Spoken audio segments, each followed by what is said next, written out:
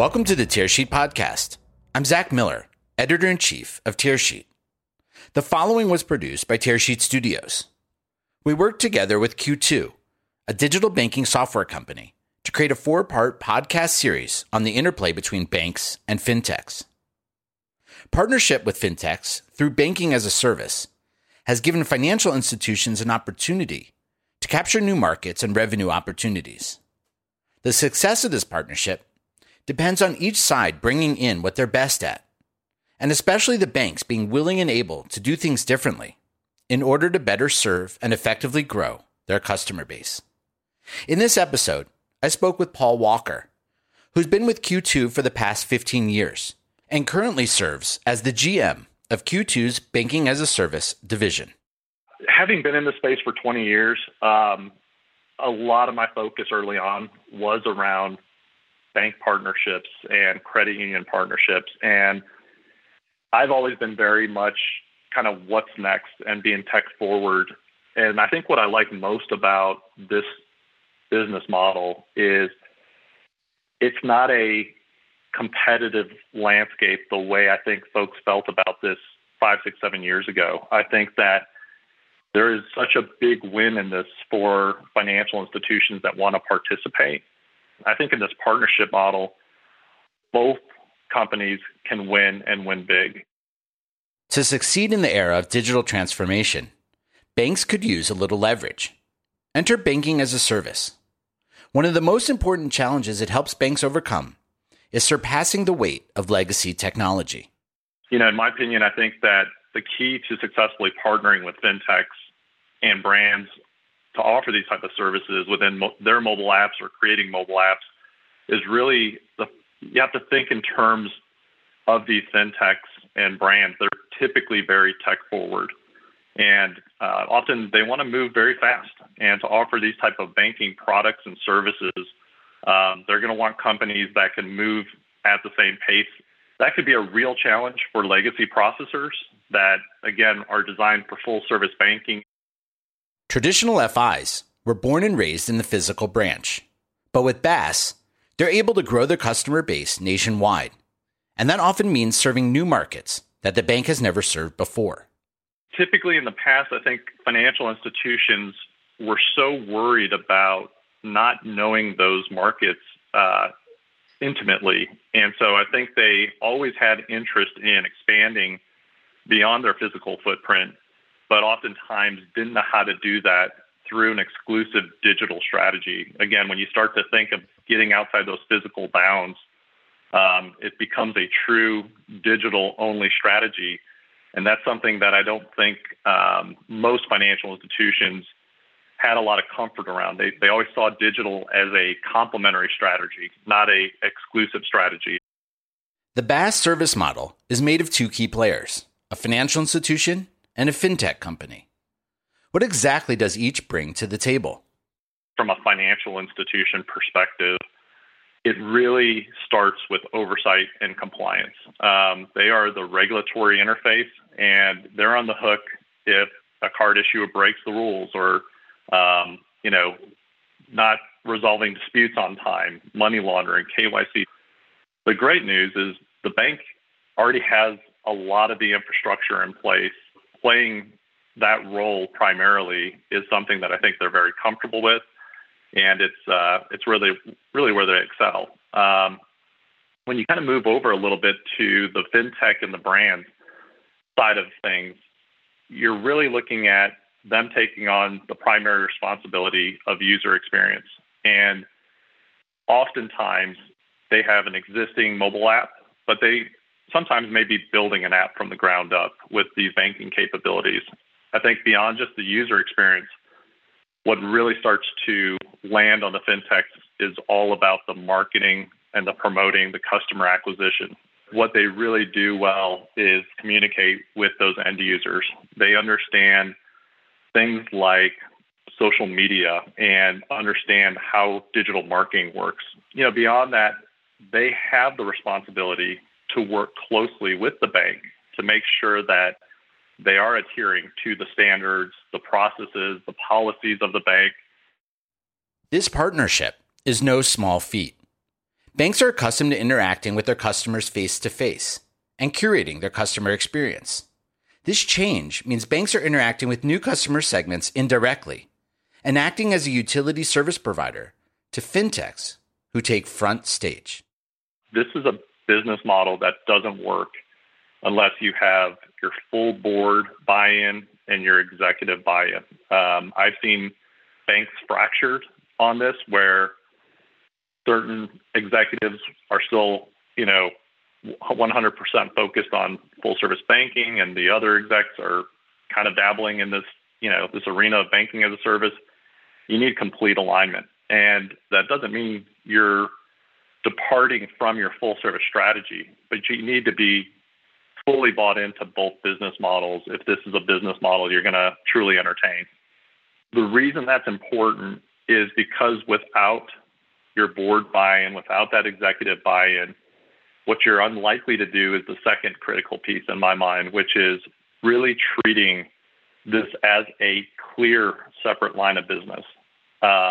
This is not an extension of the bank's full-service business model. This is a business that is focused exclusively on digital engagement. The business model is completely different.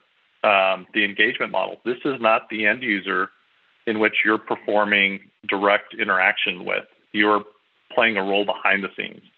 So you really have to have an operating model that is truly dedicated to a very different go-to-market strategy. Buy-in is necessary for change, and that begins with a willingness to innovate. Traditional FIs are built on heavy legacy technology, and partnering with a fintech company often means letting go of how things are done in favor of new strategies. We've seen folks who want to leverage their existing core. And I think that could be problematic around how workflows happen, how onboarding happens, how segmenting customer data makes sense in a variety of areas. And so in our business model, we truly segregate this business line from the full service banking. Traditionally, we'll have our bank partners, they'll have a different routing and transit number and running a different tech stack and all the dependencies. And from a technical architecture, I think that is also the mindset that financial institutions need to really embrace. They've got so much historical baggage with what it takes to operate a separate modern core that they make this translation that it's just 2x the work. When you see some of the next generation technology out there, you realize how much more efficient it is to run this business model effectively, and that it's designed for this business model exclusively. We've heard what it takes for an FI to succeed in partnering with a fintech. But what does an FI need to do before the partnership even begins? It really starts with a financial institution asking themselves, what are they trying to accomplish from an out-of-market strategy? We want to understand what's their goal. Do they want to own the customer experience? If so, they may actually be more interested in launching something like a direct bank. Or do they prefer to partner with a fintech or a brand and allow them to drive the sales and marketing and overall customer experience? The good news is that the technology stack we have can actually accommodate both scenarios. But I do think it's extremely important that the financial institution really start to understand, what that strategy is. It's an exciting time. I think we're, really excited about the financial institutions that have started to really lift up their head, ask those questions. Given Q2's experience working with a variety of different financial players in the market, what kind of growth can FIs expect to experience through building a partnership with Q2? Our bank partners range from a little over $1 billion in assets up to $5-6 billion in assets. We now have 2 of our bank partners that are top 50 banks by total of accounts serviced in a very short window of time. Servicing that number of accounts is very important to these financial institutions. When I start to think about how long it would take for them to reach some of these numbers in the old full service model, it's unachievable. Oftentimes these banks have been around for 40, 50 years and maybe maxed out at a portfolio of 50,000, 80,000 total account holders. Now, after a couple of years of partnering with some of these fintechs and brands, they're now sitting on a couple million consumer accounts. BaaS providers deliver the APIs needed to facilitate the partnership between banks and fintechs. In a growing market of new options, what exactly differentiates Q2 from the competition?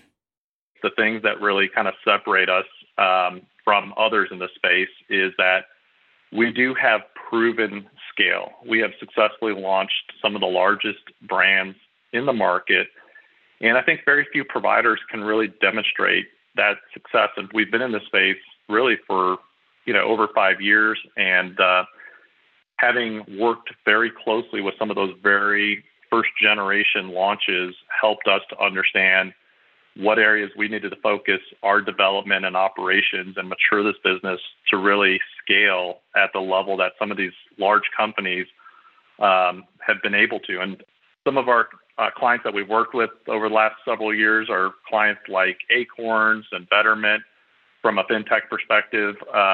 From a financial institution perspective, we worked with folks like Sallie Mae Bank and have a track record and history with those organizations. So these companies have helped us to scale. We're definitely some of the earlier stage companies to go launch and really have strategic direction of where they want to go take the next chapter of this.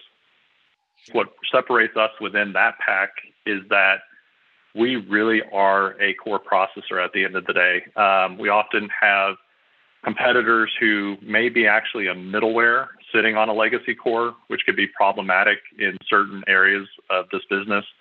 When you talk to fintechs and brands, one of the things that we hear often is that we want to offer true core banking products. That's not things like prepaid or stored value. What they're typically talking about is having true DDA offerings like paperless checking accounts or savings accounts, debit card, et cetera. They want true DDA accounts because in most cases, they're not just looking to kind of launch a card. They're looking to offer, an extensive portfolio when it's all said and done. Both banks and fintechs are in it for the long run. Banks understand that digital banking products are now an integral part of the customer experience, and fintechs seek to offer new and exciting ways to achieve that experience. Right now, there's this perception that most of the fintechs and brands are solely interested in just getting a card out to market. And that is not the conversations we typically have. It's, hey, that's an important, stage one rollout.